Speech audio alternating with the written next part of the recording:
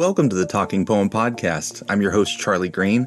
On most episodes, I talk with a poet, a critic, or a reader about any poem that they'd like to talk about. Sometimes, though, there's a poem or an element of poetry I really want to talk about or draw people's attention to.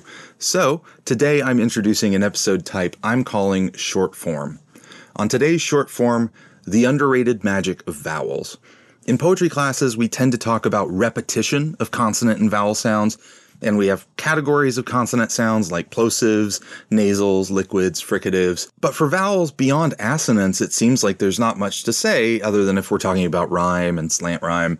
But I want to talk about the ways that vowels can move in a line and the ways that varying vowel sounds can affect meaning, can create rhythm. So I'm relying here on a fantastic poetry textbook that is unfortunately now out of print, Western Wind, written and edited by David Mason and John Frederick Nims.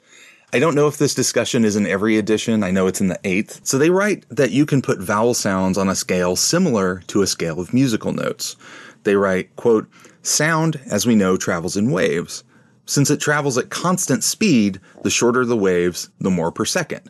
The higher, that is, the frequency of a sound. Shortwave sounds are high-frequency sounds, shrill sounds, like the E of we.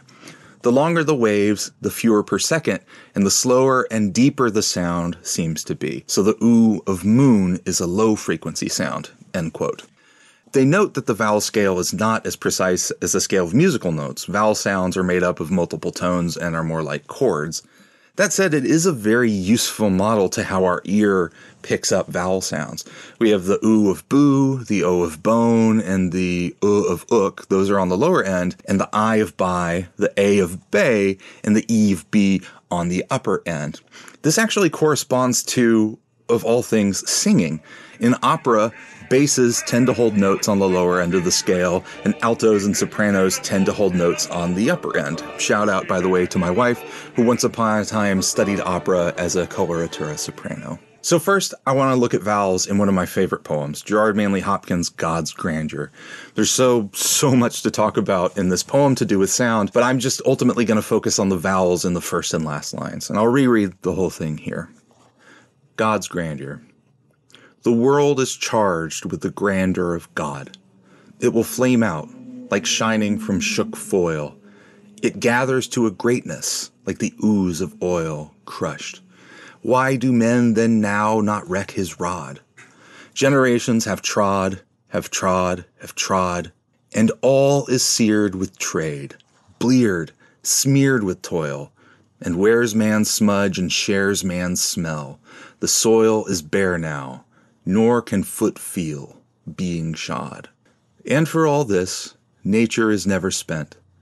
There lives the dearest freshness deep down things. And though the last lights off the black west went, O morning, at the brown brink eastward springs, 'cause the Holy Ghost over the bent world broods with warm breast and with bright wings.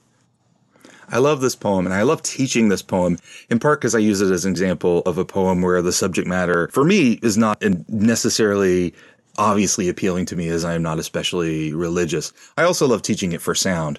In the first line, one of the things I love is how the vowels, for most of the line, are tied up with these chunky consonant sounds before opening it up in the last word.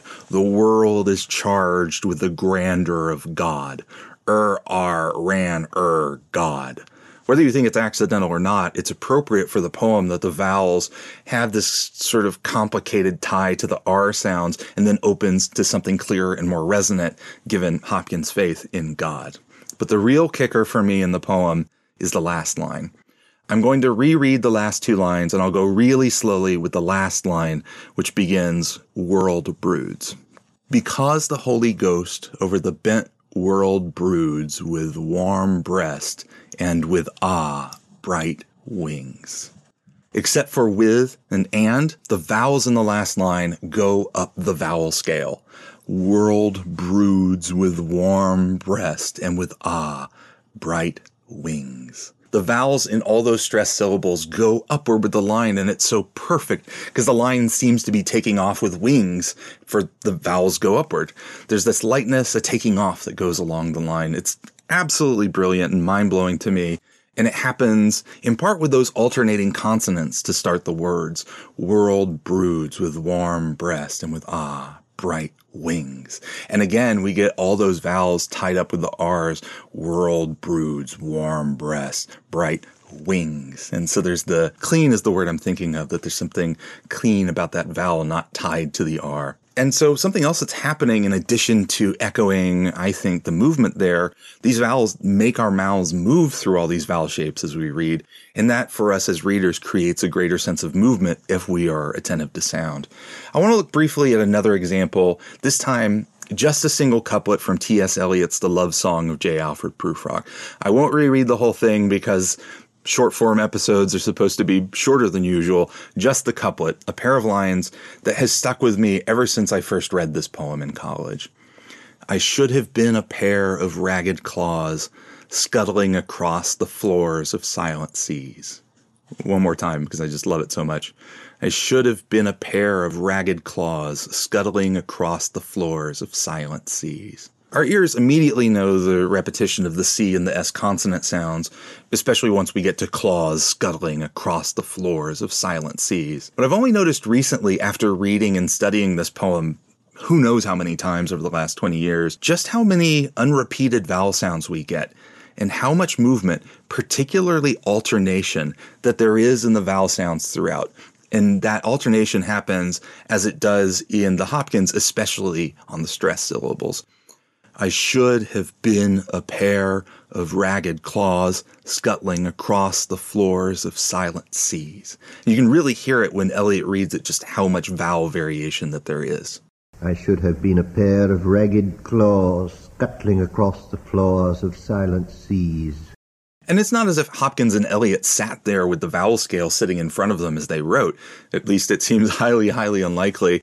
They just had incredible ears like most great poets. And maybe it's an instinct, but it's a genius instinct. And I know that there are going to be people who are skeptical, at least I encounter this in class, where students are like, well, how do we know that's intentional? Obviously, we don't have them in front of us. But what I find is that when I'm reading poets with such a fantastic ear for sound, it's not just repetition. There's also the variation in sound, in vowels, in consonant sounds as well. The more slowly I read, the more attention I pay to words, the more I hear how this variation matters. It's not as if the variation works independently of other sound. Variation actually sets up assonance and rhyme to hit harder. In fact, Prufrock is a fantastic poem for that. In the room the women come and go, talking of Michelangelo. There's all that variation. We get a little bit of repetition, but the go and o, I think, hit so hard as rhymes in part because of the variation. In the room, the women come and go, talking of Michelangelo. So much vowel movement in there along with the other sound effects. So I'll end here by reading aloud the poem Kitchenette Building by Gwendolyn Brooks. I'm actually not going to talk about it afterward, and we have no advertising partner this episode, so when I get to it, I will just read slowly so we can hear how the movement of vowels works with the rhyme of the poem. You'll hear it especially, I hear it especially in the first lines and throughout the poem.